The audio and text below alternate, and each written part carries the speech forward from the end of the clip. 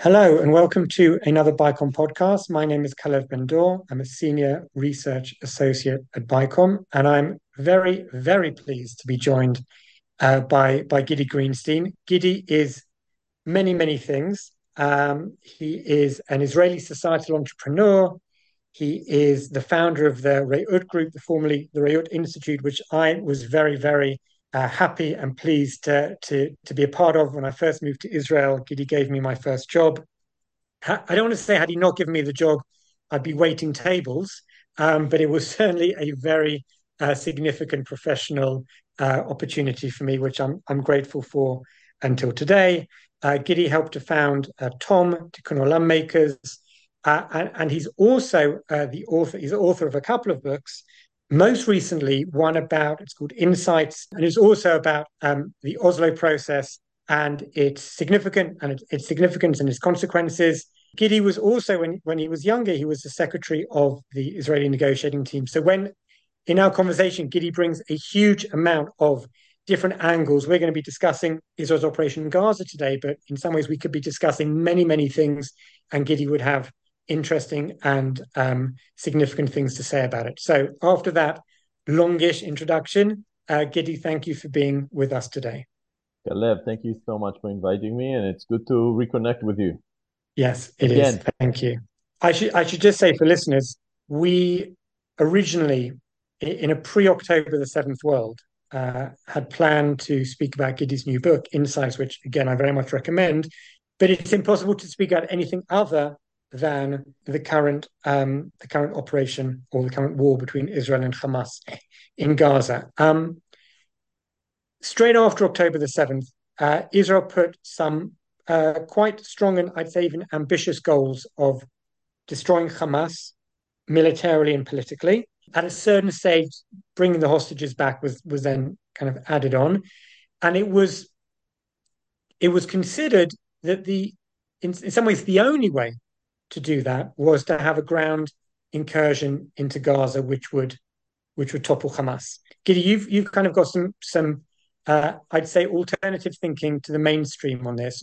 When you heard those kind of political and military goals and the assumption that the only way of doing that is via a ground incursion, I mean, what are your thoughts on that? I think that in every national security crisis, the political military interface, meaning the relationship between the political level and the military level, is of crucial importance because the military can only succeed when it is given concrete and tangible goals. So initially, when immediately after the savage attack, the massacre that happened on October 7th, some of the goals that the military that some of the goals that the political leadership discussed was to eliminate Hamas or to topple Hamas in Gaza, and obviously to destroy the military and government capabilities of Hamas. Now, these are totally different goals because eliminating Hamas deals with eliminating an ideological movement that has deep social roots in Palestinian society, not only in Gaza, but also in the West Bank. And it's connected to the Muslim Brotherhood movement that is across the Middle East and even in Europe and other places around the world. So this is obviously not an attainable goal. Meanwhile, if we're talking about significantly compromising the military capabilities of Hamas, that is clearly an attainable goal. So my perspective and my input was always let's crystallize the goals and make sure that they are attainable. Second, the prevailing mindset was that the worst possible thing is that Hamas remains in power in Gaza. And I thought that, of course, Hamas remaining in power in Gaza is a huge threat. And it's a definite goal of this war, political goal of the war that we are waging against Hamas is that they are not in power after the war. But there could be worse things for us. For example, if this war spills over and destabilizes the peace treaty with Egypt or the stability in Jordan, meaning if we're moving from a crisis in one theater around Gaza to a crisis in additional theaters, including in Jordan and in Egypt. And if there is a collapse of the Abraham Accords, for example, that would be a national security outcome that is far worse than continuing to contend with some form of Hamas in Gaza. Okay, and where does a military incursion sit with you? As in the assumption is even if there are clear political goals, let's say to weaken Hamas, is the best way, the most effective way, the only way of doing that via a ground incursion in your So opinion? the ground incursion here is inevitable, at least in some form. But we now know what is the goal of the government. The goal of the government of Israel is to eliminate the military and government capabilities of Hamas. And I'm all for that if there is an exit strategy, which I don't see right now. The only viable exit strategy is to bring in, to be able to bring in the Palestinian Authority to take over from Israel once Israel controls Gaza. So there will be a military phase and then a second phase of some sort form of Israeli civil administration that manages the needs of the populations and address the post military conflict situation, and then handing over to a self-governing body, which is effectively the Palestinian Authority, with significant international backing, including finance, to rebuild Gaza and basically to allow that Palestinian Authority to govern effectively in Gaza. The point is that this move of handing over power from the Israeli civil administration to the Palestinian Authority depends on the ability of the government of Israel to engage with the Palestinian Authority effectively now and prepare for the day in which it replaces Israel. Because some of the ideas I'm hearing from Israel that the Palestinian Authority will simply come in and take over from Israel. Well, I think yesterday the Prime Minister of the Palestinian Authority, Mohammed Shtayyeh, said very clearly, taking over from Israel in Gaza without a pledge that Gaza and the West Bank are a single territorial unit, meaning they are one political unit, and that there will be eventually a Palestinian state, is the equivalent of a Palestinian sitting in the cockpit of an Israeli F-16, meaning the most senior executive person in the Palestinian Authority, except uh, uh, uh, President Abbas, said that they are not doing it in the harshest possible words. And that means that Israel is now, if Israel will move on to destroy the government capabilities of Hamas without an exit strategy, that means that we may be bogged down for a long time in Gaza, carrying the burden of the rebuilding of Gaza, some rebuilding of Gaza, taking care of the population, a very big military, extended supply lines, no fence with the Israeli communities in Israel. And that to me is the recipe for a massive overstretch of Israel that will drain our resources. We always have to remember in national security, we have to think about the alternatives. What else could we do with these resources? And I'm concerned that Israel is going down a path of massive investment of resources that will compromise its national security in the longer term. And that's even before we discuss the possibilities of escalation into the West Bank, Lebanon, Egypt, and Jordan, compromise of the Abraham Accords. Obviously, already we have tension with Turkey. We're seeing massive backlash around the world against Israel in Western countries and also in other countries as well. So there are a lot of implications for this. So in some ways, what it sounds like you're saying is one can't fight military goals without political goals, and one can't really achieve the political goals without engaging with the Palestinian Authority at this stage, Exactly. And that's my and that's not concern. happening. And So, that's my concern. In order to succeed, Israel needs three things. We need time, we need legitimacy, and we need the money, the resources to run the campaign and then to at least initiate the rebuilding of Gaza. And because of the current government in Israel, we can't have any of those because the current government in Israel does not have the political ability, the diplomatic ability to engage with the Palestinian Authority. And paradoxically, the most important partner we could have for a new day And the new reality in Gaza is the Palestinian Authority in the West Bank. But unfortunately, as I said, the current government led by Netanyahu simply doesn't have the capabilities to do that. So you mentioned the concept of overstretch earlier, and then you also touched a bit on the regional aspect. Could you spend a bit of time talking about how Iran and its proxies fit, who are predominantly Shia? I guess Hamas is the one exception to that, in not necessarily a proxy, but in terms of Iran's support of them. How does a larger Iranian regional strategy fit into what happened on October the 7th and what we've seen since?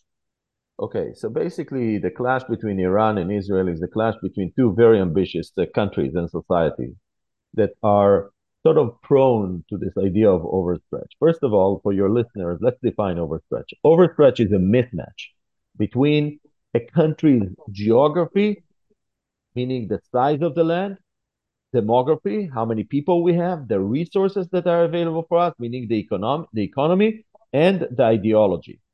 So when you look at Israel and Iran, both countries are kind of fighting a battle of overstretching each other. So Iran is a country with 60, 80 million people. They want to export the revolution.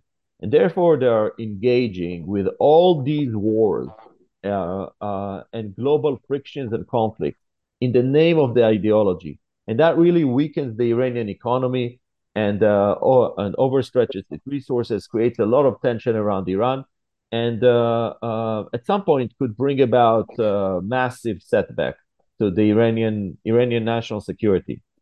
For example, very soon it could happen if the war escalates in a way that drags America into the conflict and eventually America strikes at Iran.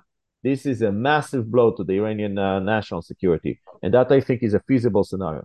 Meanwhile, Israel, we have about 9 million Israelis, 2 million Arab Israelis, and 7 million Jewish Israelis. We are in control of about 3.5 million Palestinians in the West Bank.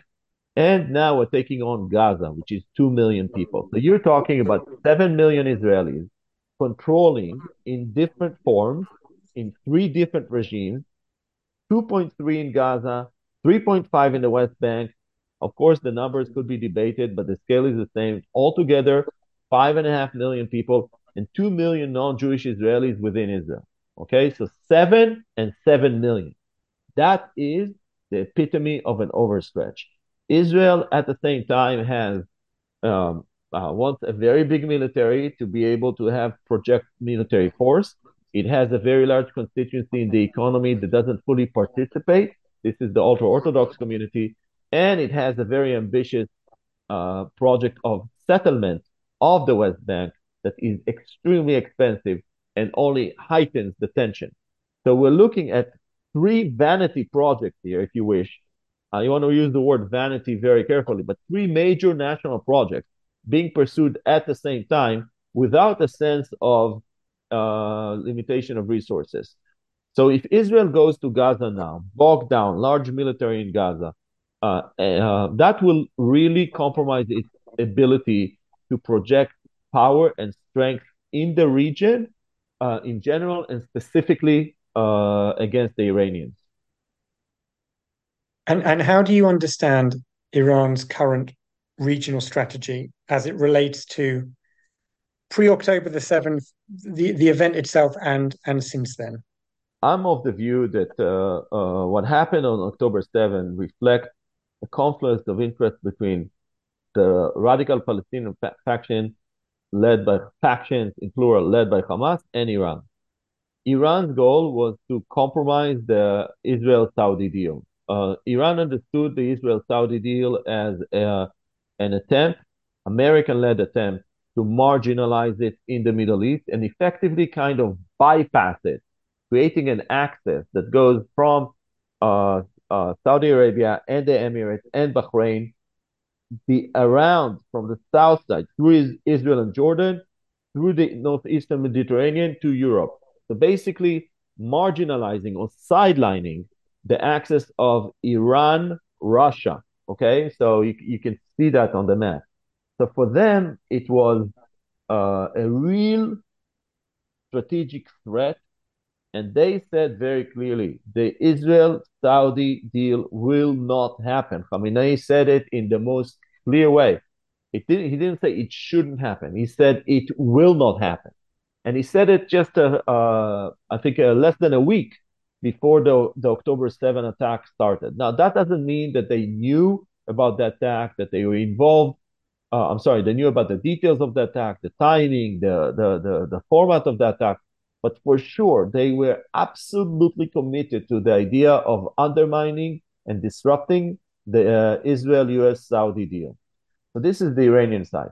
From the perspective of Hamas, uh, and if you follow their leader, they saw a confluence of three Israeli, if you wish, attacks on national interests of the Palestinians that could not be ignored. The first is the changing of the status quo on Temple Mount, primarily by the kind of morning strolls that Minister Ben-Gvir would take on Temple Mount, but it was continuous erosion of the Palestinian place on Temple Mount and expansion of Israel's place there. The second was continuous and repetitive, I would say, attacks on the conditions of the Palestinian prisoners in the jail, which is again a topic that unites all Palestinians. But the most important thing, and they said it over and over again, was the decision by the government of Israel to expand settlements into strategic areas in the West Bank that totally compromise the probability and the prospect of a contiguous Palestinian state. This is critical to understand, because you can build 50,000 new units in the West Bank in the what is called the settlement blocks, turning 100 four-story buildings into 110-story building, and nobody would really care. And at the same time, you can build 10,000 units in key areas that really compromise the contiguous Palestinian state. So Smotrich, who really understands the West Bank, led this decision, and the Palestinians, who really understand the West Bank, understood what Smotrich was doing. And the leaders of Hamas repeatedly said, we cannot live with this outcome. So if you saw that in the spring, because of a number of decisions by the Israeli government, the temperature was rising in the system. We always have to ask ourselves, countries and societies and organizations build capacity, and they build, but the capacity that they build can be deployed, at a small scale or at a large scale.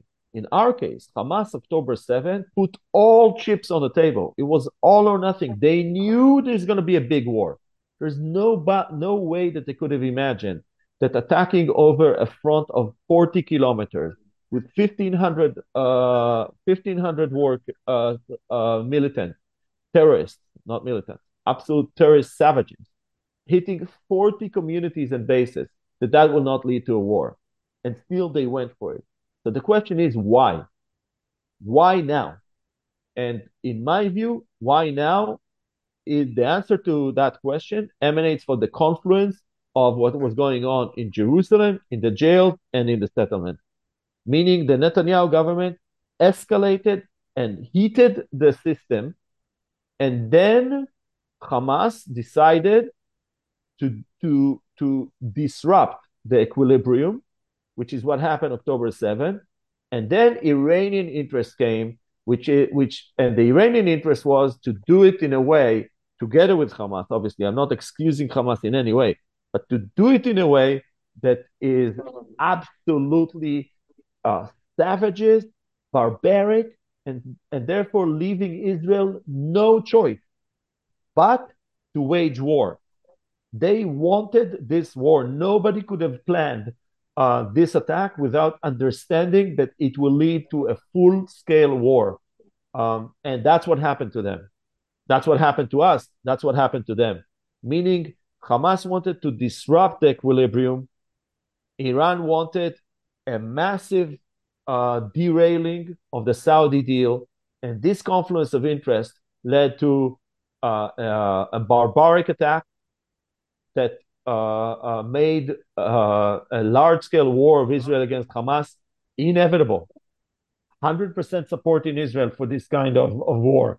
There is a debate about the goals of the war now, where people like myself are more conservative about what should be the goals of the war, but there's 100% support that there has to be a massive, massive retaliation and change of the status quo in Gaza. Okay, I mean that's certainly a very.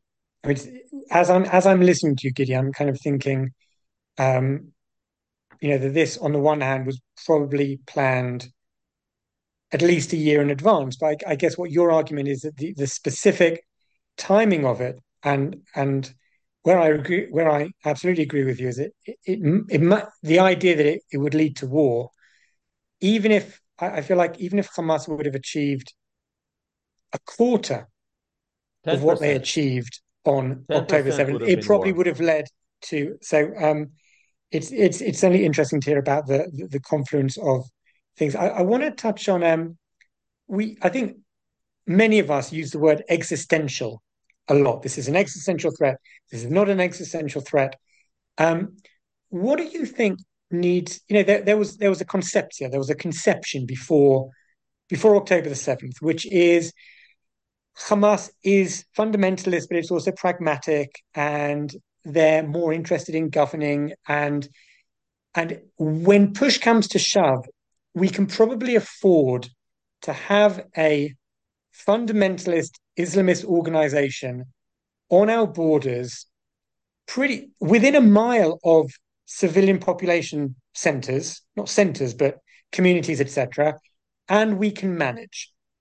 And that seems to have been blown out of the water over the last few weeks. Um, I'm wondering, in terms of what would a situation need to be for both in the south but also in the north for civilians to be willing to live so close, and that's even before we get to before we get to the West Bank. But what would Israel need to achieve in order to facilitate civilians being willing to live so close to um, fundamentalist groups with lots of weapons? I feel like before October the 7th, it was something that people felt that they were willing to do, but I'm not sure they're willing to do it anymore. First of all, I agree that um, the perception of the threat has totally changed following the attack. Clear. But we have to remember that Israel has been living under tremendous threat for a long time. And we know that there is a difference between uh, capacities and intentions and the willingness to use them. I think that a part of what the conception was that Hamas is deterred.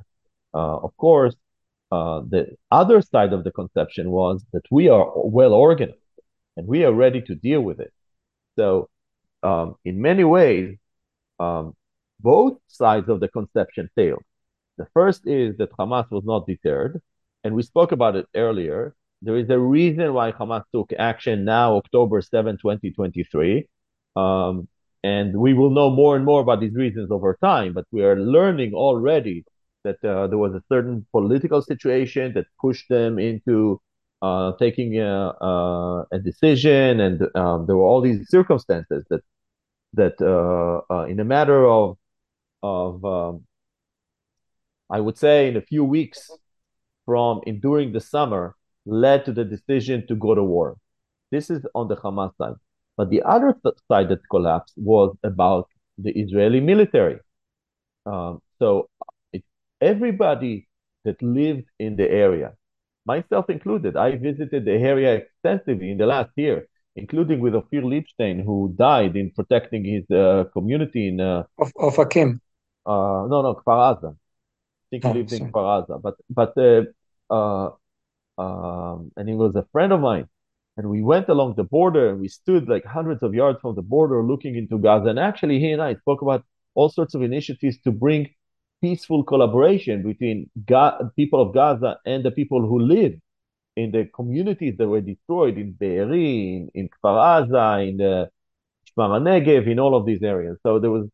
Um, so there was the conception was that our side is well organized and our side can handle it. And that part of the conception collapsed as well. Both sides collapsed. Now, Calev, you and I, we are all students of people who really research this phenomena of fundamental surprise. And we know that the fundamental surprise occurs when there is basically a whole bunch of working assumptions are exposed as irrelevant. Okay, there is an event that shows that they had been incubating. I'm sorry, the irrelevancy had been incubating for a while, and the fundamental surprise is on both sides of the if you of the border. Meaning, it's not just the Hamas attack; it's also the incompetence of our response. So, for people to go back to the front, you need to restore, you need to rebuild not only the deterrence against Hamas or Hezbollah, but also the trust in our forces and in our government, in their ability to protect the people. And both sides have had a severe shock. Now, if we look at the crisis of 1973, we know that it took Israel about 12 years to be able to say we're out of the crisis. I mean, I count until 1985. Although already in 1977-79, we had the agreement with Egypt and we were beginning to kind of recuperate. So I think we have to acknowledge it's going to be a long process. It's going to take years before we're back. But I believe that at the end of this process, there will be prosperous Israeli communities on the border of Gaza. Okay. Just from your mouth to God's ears, and in the north, I'd add as well, which we haven't. 100% build back better. That's what's going to happen there. Determined people are going to sit there. I think it's the most beautiful part of Israel to me. I love going there. I went there a lot. The people there are authentic, salt of the land people. They are people who are, holding the gun in the sense of willing to fight for the country and for the community. They're people of peace. They were the leaders of the peace movement in Israel, especially when it came to Gaza. A lot of them were there. And I think that this kind of unique and very entrepreneurial, very kind of hard-nosed people, they are very practical and pragmatic. I love being there, and I'm confident that they are coming back, and this tragedy will become a chapter in the story of the greatness of their communities, and that will happen within this decade.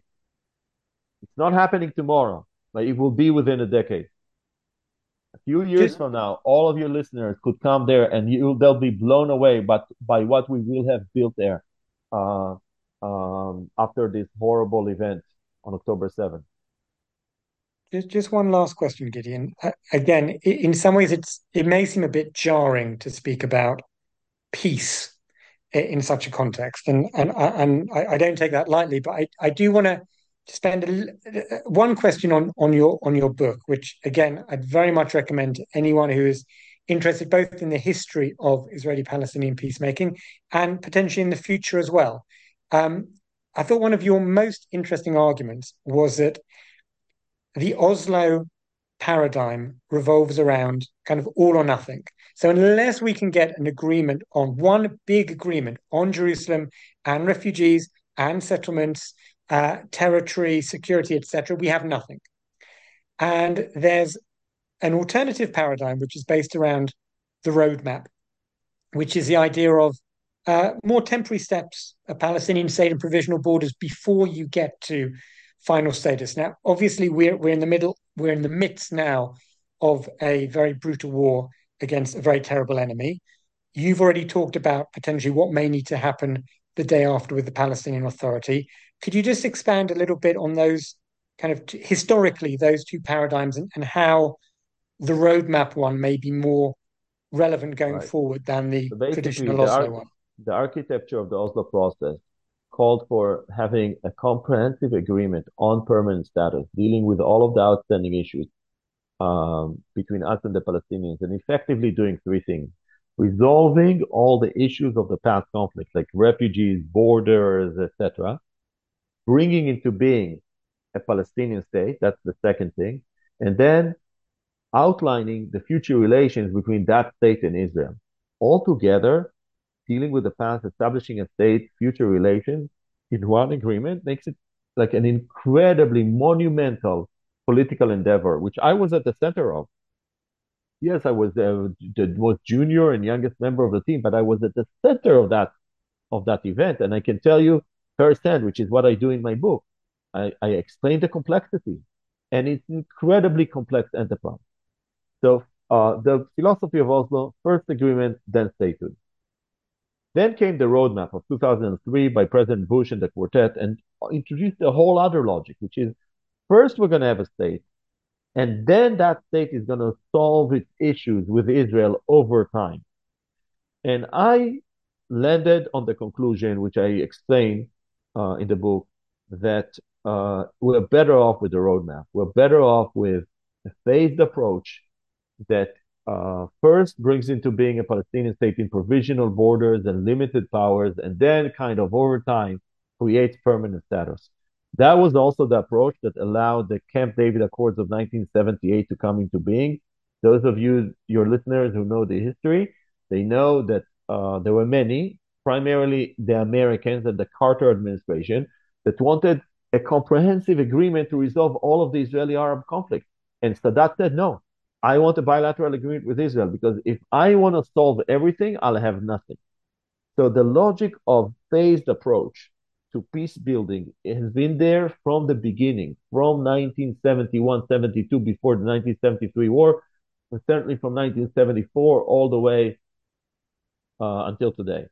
Now, I want to conclude with the issue of peace because one of the things that I say in the book is that Israel and the Zionist movement, we have to aspire for peace because our victory is peace. And why? Because peace reflects an acceptance by the societies and the countries around us in the legitimacy of the right of the Jewish people to self-determination in the land of Israel. If there is no peace, then it actually means that there is obviously conflict, which means that there is a challenge to the existence of Israel. Now, if you look at the space of the state of Israel, the border with Egypt is already bilaterally agreed and internationally recognized. The border with Jordan, except in the West Bank, bilaterally agreed, internationally recognized. The border with Lebanon, internationally recognized and largely bilaterally agreed, except 13 points there that have some dispute, but it's a limited dispute. We have the issue of Syria still open in the Golan and the West Bank. Note that when Prime Minister Sharon unilaterally withdrew from Gaza, he did so to the June 4th, 1967 lines around Gaza. And that was a very important statement, which means that the international boundaries of Gaza, that the boundary of Gaza is internationally recognized. Hamas may not accept it, but it's internationally recognized. So really, if we could have had a border with the Palestinians in the West Bank, we would have what I call finalized the project, the Zionist project that began in 1880 and would have been finished in the year 2000 or, hopefully at some point in the future, of establishing a space on the face of this earth where the Jewish people have the right to self-determination. Meaning, the paradox of Zionism is that the ultimate success of all of our waging wars, and diplomacy is peace. We're not here for military victories. We are here ultimately to achieve peace, which is recognition in our right to exist in that area. And by the way, that is why Iran and Hamas and Hezbollah are so intent on undermining Israel's legitimacy in the region and any peace treaty between us and the Palestinians. And that's the sort of the huge clash of forces that we're seeing in this conflict now, but also historically. So at the end of the day, to conclude, if the ultimate success of Zionism will be peace, Okay, thank you, Gidi. That's a really interesting final point. We'd love to continue the conversation at some stage in the future, maybe kind of more focus on the book rather than the current situation. But Yeah. it was a super interesting analysis, as always, Gidi. So thank you for your time, and we look forward to continuing the conversation in the future. Thank thank you for having me. I really appreciate it. Would love to be back. And as we say, may we have peace in our time. Exactly.